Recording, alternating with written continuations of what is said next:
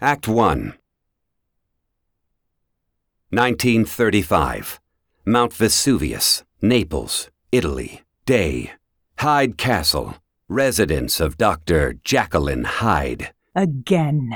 The sound of fist against flesh. Smack! Smack! Smack! Inside dungeon. Rex Tanner's head reels from the blow, then falls.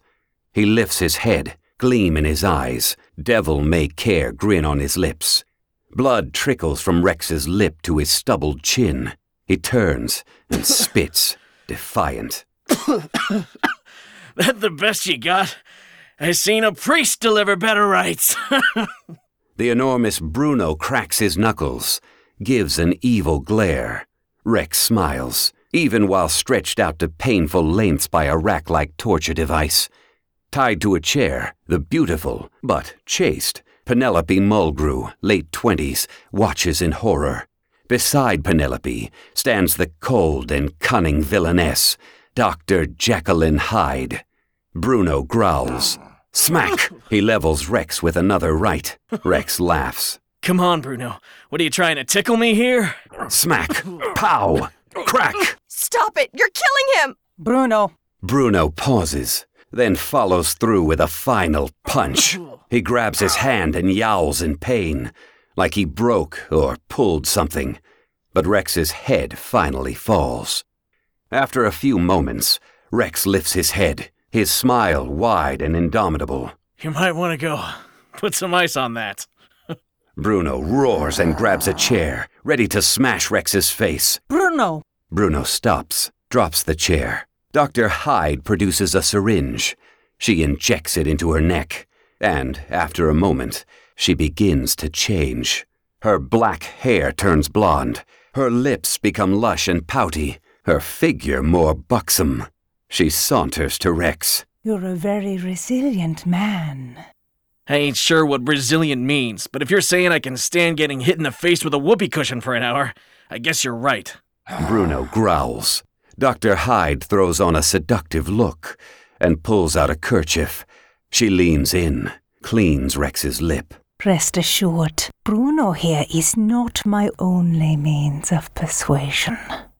That a fact. Tell me what I want to know. She runs a finger down to his shirt and undoes a button. Rex strains against his bonds in futility. Who sent you here? I don't know what you're talking about. She runs the finger along his chest, hooks it under another button, undoes it.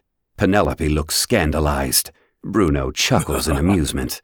Dr. Hyde brushes her lips against Rex's, then pulls away. Rex's resolve wavers. He's tempted. How did you find this place? I was just searching for a new place to live. Figured in a volcano's as good a place as any. Dr. Hyde smiles, undoes another button, runs her hand through Rex's hair, brushes her lips on his face. Come on, darling. She leans on him, completely, inches from his ear. I know what you want. I want you. Yes. To get the hell off of me, you ditzy dame!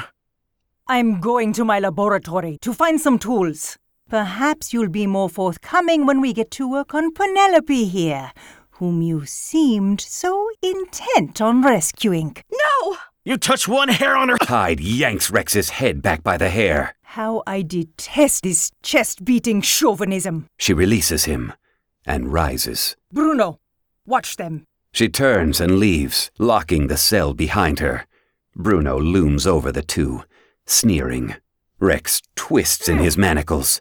Oh, are you very hurt? Nah, don't worry, doll. Be out of here in a jiff. So thankful I spent those years busting my hump at Rutgers, getting my MD, so I could finally earn the official title of doll. Rex increases struggling. Bruno laughs. That's cast iron. You're just making yourself tired and giving me a headache. Trust me, doll. I know what I'm doing. Just a little more, and— A periodic beeping begins to sound. Huh? What is that sound? That's just the homing beacon so my backup can find me. Lucky for us, Bruno here's too stupid to figure out where it is. They'll be here any minute. Bruno rushes to Rex and searches him over. He finally isolates the sound. It's coming from Rex's gloved right hand. He yanks off the racing glove and turns the hand over to reveal a circular multicolored wheel affixed to the skin, the Omni-Dial.